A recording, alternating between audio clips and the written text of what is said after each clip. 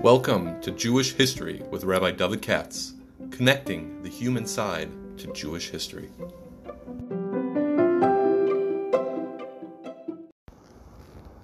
For sponsorship opportunities or to support this podcast, please visit our donate page at www.support.rabbidavidkatz.com. Hi, okay, it's Monday night. Let me see if I can do the parsha. I'm trying to roll everything as much as I can out today. This is Lech Lecha, of course, and this is being sponsored by Shuchman's, by Eitan Ariella and company, because this week is the yahrzeit of the Shabbos, I guess, is the yahrzeit of Jake Shuchman, who I've spoken about before, and was not just a very good friend of mine, a friend of a lot of people, and was one of the most highly regarded persons in Baltimore, Maryland. Their father was a real prince of a person, and it's in his in memory that we're the family sponsoring the podcast. They're having, for those of you in Baltimore, you come Shabbos in my show. We're having a big kiddush by way of yahrzeit, and I remember we I did a Hesperin. It's probably online somewhere if you want to hear it. And so thank you very much. They're doing the Parsha and the Haftorah this week. And Jake also was a listener of the podcast, among other things. We're very good friends. Now, we have Lech Lecha, and everybody's heard everything about Lech Lecha, but maybe not totally. I'll tell you where I'm coming from. I just opened the Parsha today, doing Stein Mikra and so forth, and it just struck me this funny lashon on the part of Avram. The story of Abraham and Sarah is a very well-known story, but I'm not sure if people reflect on it. Because Avram doesn't seem to have been very good without her. He had Yitzchak, I get that, but then when she died, he had other children, and they didn't turn out to be anything. Which, if you think about it, is quite remarkable, because your father is Avram Avinu. I mean, shtel zachor. I don't care if your mother's Keturah, but your father's Avram Avinu. Think of I can talk it real from, think of the Kedusha and the Tahira and the example he said, and you see the Shechina and so forth and so on. Avram Avinu. Garnished. It didn't matter. They all went off their own way. You see, a truism, which is it takes, it's got to be husband with the wife is the one who has the biggest hashpah on the children. Is this interesting? Even Avram Avinu, the greatest of all Makarov people, wasn't any good, at least with his own kids, without Sarah. Which maybe explains why we have this whole parsha at the beginning of, think about that. By the way, it's also true, it's interesting just to me, that Sarah is described as being very beautiful, and all the imos were beauty, pageant winners. It's almost not fair. In other words, how come all the others holding, how come everybody in the Bible is tall, dark, and handsome, or beautiful? I mean, we're not all tall, dark, handsome, beautiful. I'm not. Now, you know what I'm saying? Look, why is it that way? Could be, I mentioned this on Shabbos, could be for the following reason, maybe. It just occurred to me. I'm sharing what occurred to me. And that is, we all know you got Noah and you got Avram. Everybody out there is a Noah or an Abraham. Most people are Noahs. The Avrams are the ones that go out and try to makar people and convert people. They want to be a shliach. They want to be an NCSY leader. They want to be a kira professional, and so forth and so on. They're out to change the world. Most people just know, I just want to hold on to my own boat. I don't want my kids and myself and my family being swept up in a flood. It could be a flood of water. It could be a flood of a culture. You understand? To be a religious Jew requires you have to build a boat, an ark. Okay? And, as I mentioned on Shabbos, unlike the flood at the time of Noah, when you could look out the window and see there was a flood and a churban and a destruction, nobody wanted to jump out of the ark and join the hot water outside. Today, when you build an ark outside, the flood looks attractive. Right? The flood of modern culture is very attractive. So people often want to jump out of the ark into the flood. Happens all the time. That's like one of the large parts of Jewish history in the last 200 years or so. This is interesting. Now, uh, Noah is working on his own family. The Abrahams out there are your charismatic types. There aren't many that can make a whole nation. It's a Nevush Shashatz B'charon. To make a whole big following because of the charisma. Do you know what we've noticed in the last 20, 30, 40, 50 years? In my lifetime, and it probably was always there. It's dangerous to be a charismatic leader of any group, in particular a religious group, because they always end up in scandals. Did you notice that? There's a lot of that going on. The Shlomo Carlebach type of business.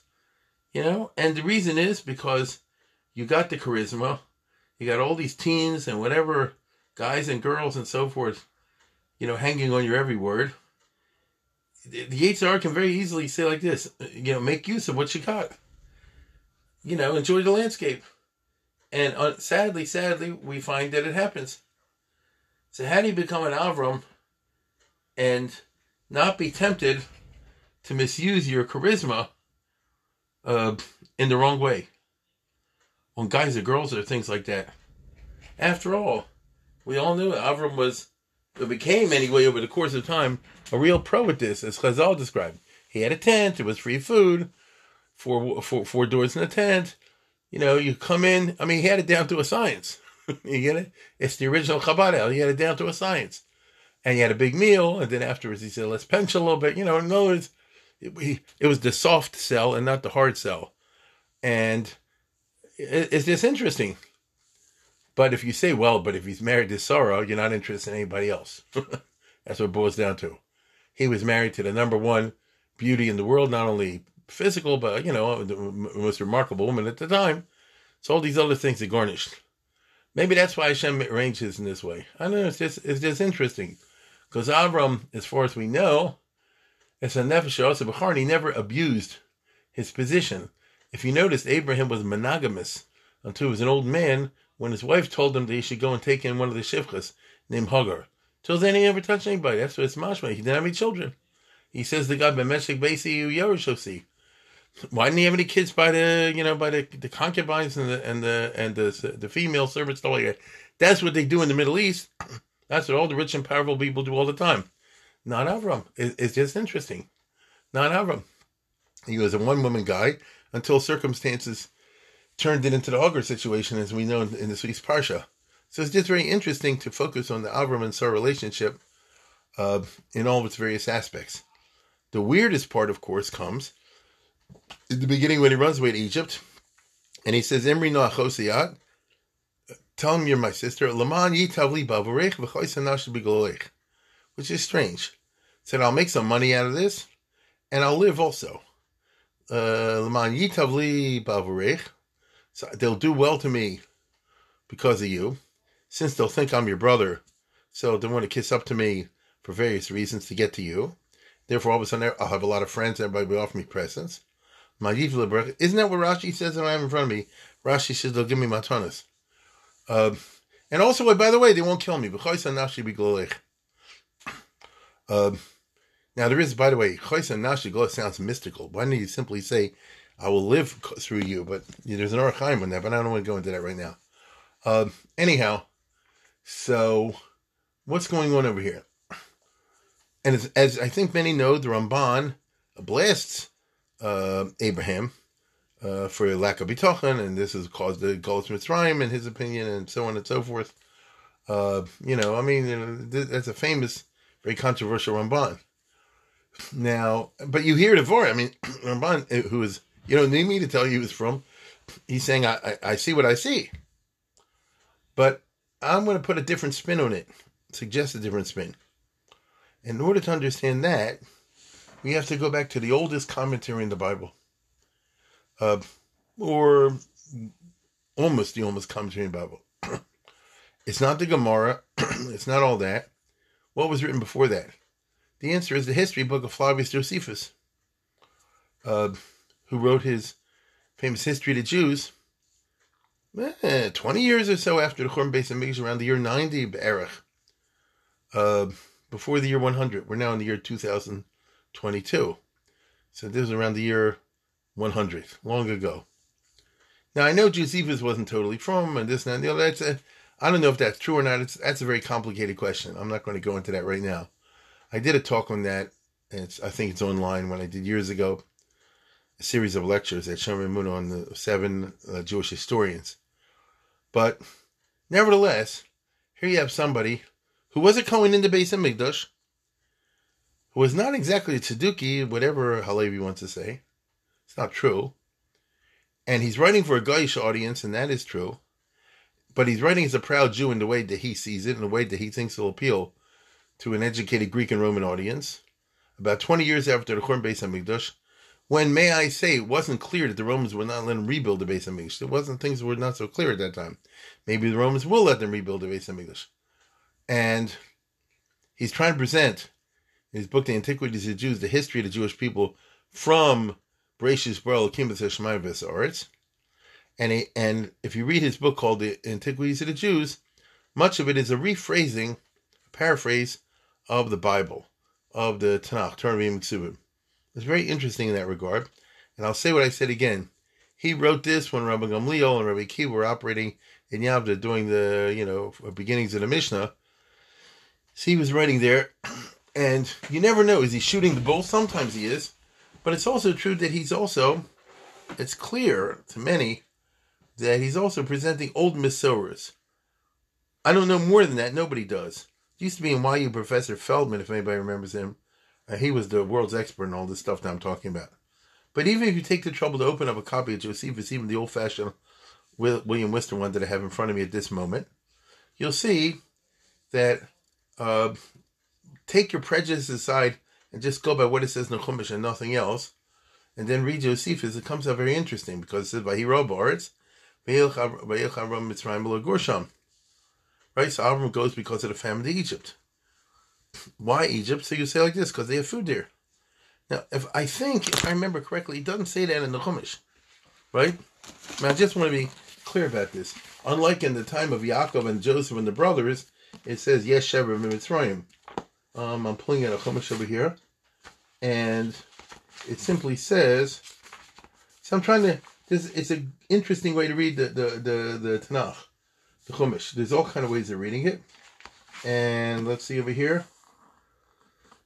Vayiro ba'aretz, vayir Avram Mitzrayim lo Gorsham ki chavid Avram ba'aretz. So it was a bad famine in the land of Canaan, and he went to Egypt. It doesn't say in Egypt they had food. It certainly is mashma that way, but it doesn't say in Egypt they had food. But it does say that the chavid Avram ba'aretz, that there was a big famine in Canaan. Okay, fine. And I'm not getting into this year as I have in the past, as this Avram's first trip to Israel, the second trip to Israel, it's age of 70, 75. That's for earlier times. I'm talking about tonight. Now, I open up my rusty, trusty Josephus, and I see the very beginning of the book in chapter 80 says that there was a famine in Canaan, and Abraham went to Egypt, and then came back. And this is how Josephus describes it. After this, when a famine invaded the land of Canaan, Avram discovered the Egyptians were a flourishing condition, so he heard that there is food in Egypt. He was disposed to go down to them to partake of the plenty they enjoyed, in other words, to eat food, because he didn't have any, and to know, and to become an auditor of their priests, and to know what they said concerning the gods. Now, that's really interesting. It doesn't say that in the Chumash. Does not say it. So here's Avram when it says Lech Lecha, and he comes to Canaan and all that stuff. But he continues on, as we know, because of the famine into Egypt. And it's not entirely according to this Josephus. Like the Ramban says, just the Vort and lack of Bitochen. But it's also true that Avram seems to have had a hankering from long before to go to Egypt, because that was the Iker Muck of intellectuality at that time, or one of the Iker Muck of intellectuality.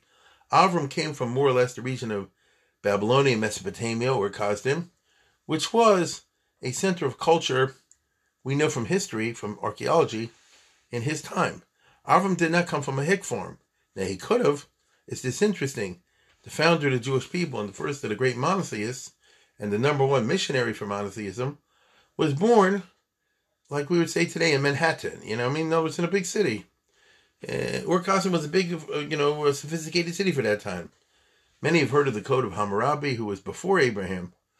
And you had, written records and writings and roads and taxes and history books and, all kind of stuff like that. Alongside a lot of idols, no question about it. And so Avram grew up in what we would call today a pretty sophisticated environment. He knew that Bavel in that area, Sumeria, Acadia, where he lived, was a pretty sophisticated environment, but he also knew it's not the only one. Now, did Avram know about China and India, all the rest of it? Verves, possibly yes, possibly no. Because where he lived in Iraq is not that far away from India, let's put it that way. If you look at the map, you'll see what I mean. I could be right, I could be wrong, I don't know. I'll say it again, Avram did not live so far away, especially by boat, from India. And India is where they had a lot of the ancient sciences. But another place is Mitzrayim, as we know. And they go back in all the Chachmas as well. Now here's a guy like Avram trying to work at his own idea of what God is, or maybe trying to perfect, as Chazal sometimes portray it, his missionary skills by becoming a baki in the Masechta of Avodah Zarah. The Chazal say that he had a Masechta of Avodah Zarah. They don't mean like we have the Gemara today, but that Avram was a baki in all the different religions. Therefore, he could upslug them all. So most people aren't like this. The average person out there, I wouldn't recommend, go study all the world's religions and then try to work and spend your next 50, 60 years trying to prove to yourself that Judaism is superior to them. You'll never finish Daf Yomi, you know what I mean? Life is too short. A person doesn't have to go around saying, I got to find out all the others and see why they're wrong. Like I say again, if you had 10,000 years of life, maybe, but you only have a small period of life. And so you got to, chaperine in your own Jewish stuff while you can, for most people. And that's how they operate. But Avram was different. His whole Metzias, as you know, was to try to be to convert people to his way of seeing things, and that all the idols and everything else is just wrong. And it's not simply a matter of believing in one God or two gods or an invisible God versus a physical statue. But if you say there are multiple gods, then you're saying the world was always there, and that leads to a whole set of philosophical consequences. If you say there is this one God and he created the world from nothing, that leads to a separate set of consequences. So Avram was, among other things, because he was a successful businessman too, Avram was what we would say today, kind of a philosopher and theologian interested in these kind of questions, which obviously played a key role in his success or lack of success in Kiruv. Because if he would come across somebody from this type of religion, he had to be able to talk to him, Mekarav in a way that would appeal to somebody from that religion, and from someone else from another culture, that other culture. Anybody in Lubavitch will probably tell you, if you're in Africa, you operate one way. If you're in Nepal, you operate another way. If you're in Brooklyn or in Chicago, you operate a third way. That just makes sense. So Avram, according to this, might have said as follows. Hashem told me, go Lech Lecha, and I came to the land of Canaan. But then I see there's a famine. And unlike the Ramban, it's not, oh no, I'm freaking out, as a famine. If you're a believer, then you figure like this: God is sending me a message, I should go down to Egypt. Why would God send me a message? Because there's no food in Canaan. Why would God do that? He just told me to come here, and once I'm here, he's kicking me out, go to Mitzrayim. Shema Mino, that Hashem wants me to pick up some information in Egypt that I can't get over here in Canaan. And maybe it'll be of use to me in my future efforts as a missionary for monotheism.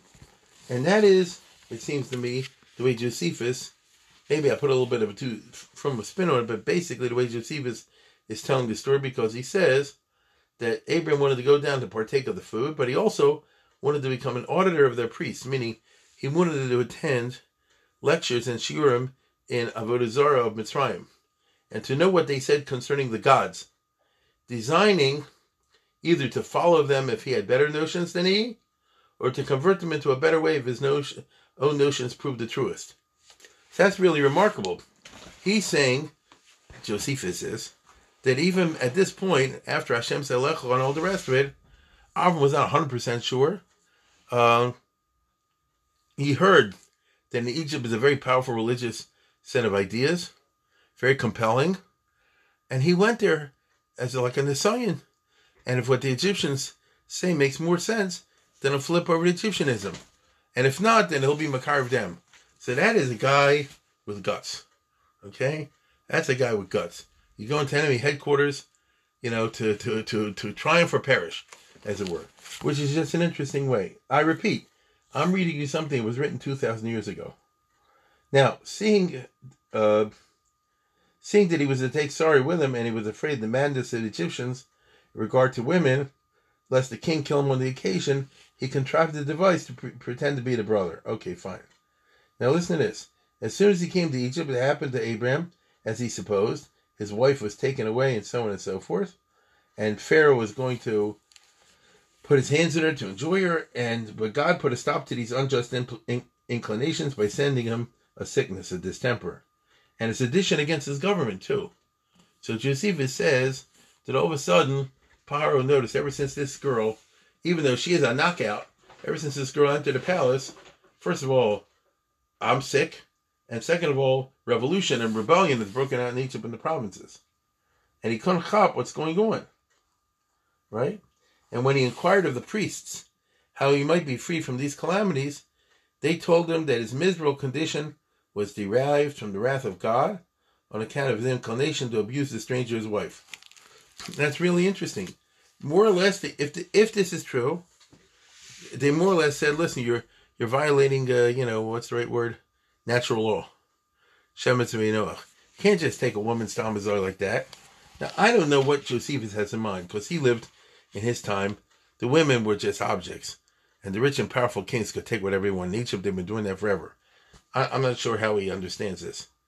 He then, out of fear, Pharaoh asked Sarah who she was, and who it was that brought with her. And then he found out that it was Avram, and he excused himself to Avram, saying he thought it was his sister and not his wife. Okay? And he says he had set his affections on her, desiring an affinity with him by marrying her, not incited by lust to abuse her. So basically, according to this version of Josephus, Paro says to Avram, not simply, why did you lie to me, Echamarta Chosehi, but rather, he was saying, I didn't want to steal her. I wanted to marry her Dafka because she's your sister. You see? I see you're such a hush of a guy and a classy individual that I figured I would marry your sister, become your brother-in-law, and have shaykhs with you. Now, maybe that was a bunch of bull, maybe not. But, that's how he presents it over here. You see? Now, wait a minute. Which would explain why God didn't punish him. He also gave him a large present in money, and he gave him permission to enter in conversation with the most learned among the Egyptians, from which conversation his virtue and reputation became more conspicuous than they had been before. So, that's Laman Yitav Li Bavarich. I want that they should be good to me and allow me into the highest intellectual circles in Egypt so I can hear the way they understand the world in terms of religion, in terms of science, and all the rest of it. And I'll test my own theories on them, and I'll enter into conversation with them, and we'll see, will that help me in my emunah or refine some of my ideas, or vice versa? Will I be mashpia on them?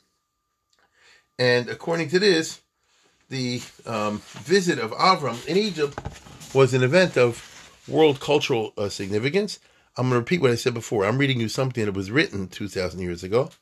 For whereas the Egyptians were formerly addicted to different customs and despised one another's sacred and custom rituals and were very angry with one another on that account, so the Egyptians had a lot of different ideas and quarreled among themselves because they had different gods.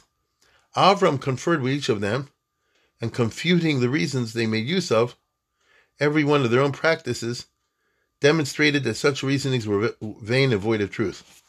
So according to this, Avram came to Egypt and basically, slugged up all the Egyptian ideas. And even if Egypt did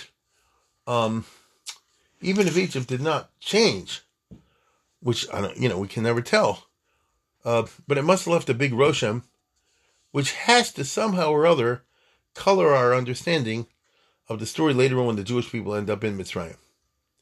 They have to know that these people are descended from Abraham, and Abraham was a guy who came here 100, 200 years ago and made a big impression. whereupon he was very admired by them in those conferences, as he was a very wise man, and one of great sagacity when he discoursed on any subject he undertook, and this not only understanding it, but in persuading other men to agree to him. And he communicated to them arithmetic, and delivered to them the science of astronomy. So I'll say it again. According to, now I don't know where Josephus gets this from, but according to this, the visit of Avram to Egypt was a major landmark in the development of Egyptian civilization in its higher and better elements. It just comes to my mind now, when Admiral Perry went to Japan or something like that and introduced modernity or something like that. Avram brought in all these new and interesting ideas and left a positive impression, even if they didn't necessarily follow his religion. Maybe they did, maybe they didn't. For before Abraham came to Egypt, they were unacquainted with these parts of learning. For that science had come from the Chaldeans into Egypt and then to the Greeks. So he's giving you a history as he understands of arithmetic and the other parts of mathematics. So you see that to Josephus and the Jews of his time, or at least the groups that he hung around with, when Avram went to Mitzrayim, after the misunderstanding was cleared up with his sister, it wasn't simply that Paro said, hit the road and take some money and get out of here, I understand that, he says, and it says, which gives the impression that they kicked him out right then and there. You bull artist, you didn't tell me it was your sister, you almost got me killed, I almost got leprosy because of you, etc., etc. It wasn't like that, but rather, Paro sent him away very honorably, and not only did he give him a lot of presents, but Paro gave him, like we would say today, a letter of introduction to all the universities and highest institutions of intellectuality that Egypt had at that time, so that Avram would then become acquainted with who they were and vice versa. And it sounds like each one left a Rosham. And could this be the reason, that the Jews ended up in Egypt hundreds of years later? There's a lot of different opinions in Chazal, of course. But I would, regard it somewhat along the lines of, getting a secular education, so to speak, as it were. The Avram is exposed to Egyptian ideas, which he obviously incorporated in his worldview of Judaism. I don't say he admitted Egyptian ideas into them, but from now on, if Avram ever meets somebody who doesn't believe in one God and gives you, the following arguments or whatever, because based on his beliefs, Avram could say, "Oh, I know. I was in Egypt. I talked to those guys over there, and I pointed out to them this, that, and the other, and they were takamoda to me. They said you're right." So he would be able to be even more successful in the kiruv that he had been before. Does this mean that a person should go and put himself into a makam sakana, go take classes in Hilchos atheism, so now should we go with the upshlut called atheism? No, you shouldn't. But the superior one should. Get what I'm saying? The Abrahams should. This is one for everybody, but it's for somebody like Avram who's going to go out there. For him, yes. So it comes out that when he says, I want you to say you're my sister, L'man yitav li barich, so that they'll do good to me, it's not like the Rashi and the Chazal say that they'll give me money, but they'll give me access into their intellectual treasures, and I'll be able to expand my horizons and become a more effective missionary for Judaism than there was before. I think, seems to me that that's what you get out of reading Josephus, which, as I said, is older, at least in time, than what you find, in the Chazal, because that's written later. It's very unusual. Now, maybe Josephus is full baloney.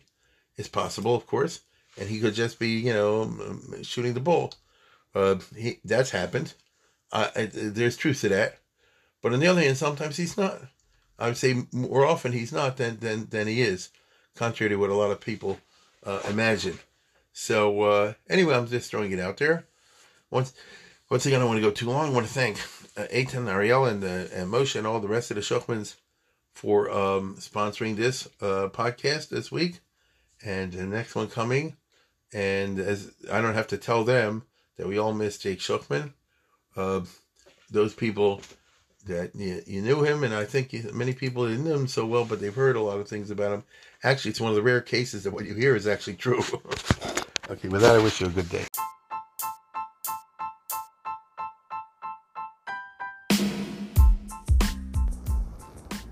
For sponsorship opportunities or to support this podcast, please visit our donate page at www.support.rabbidavidkatz.com.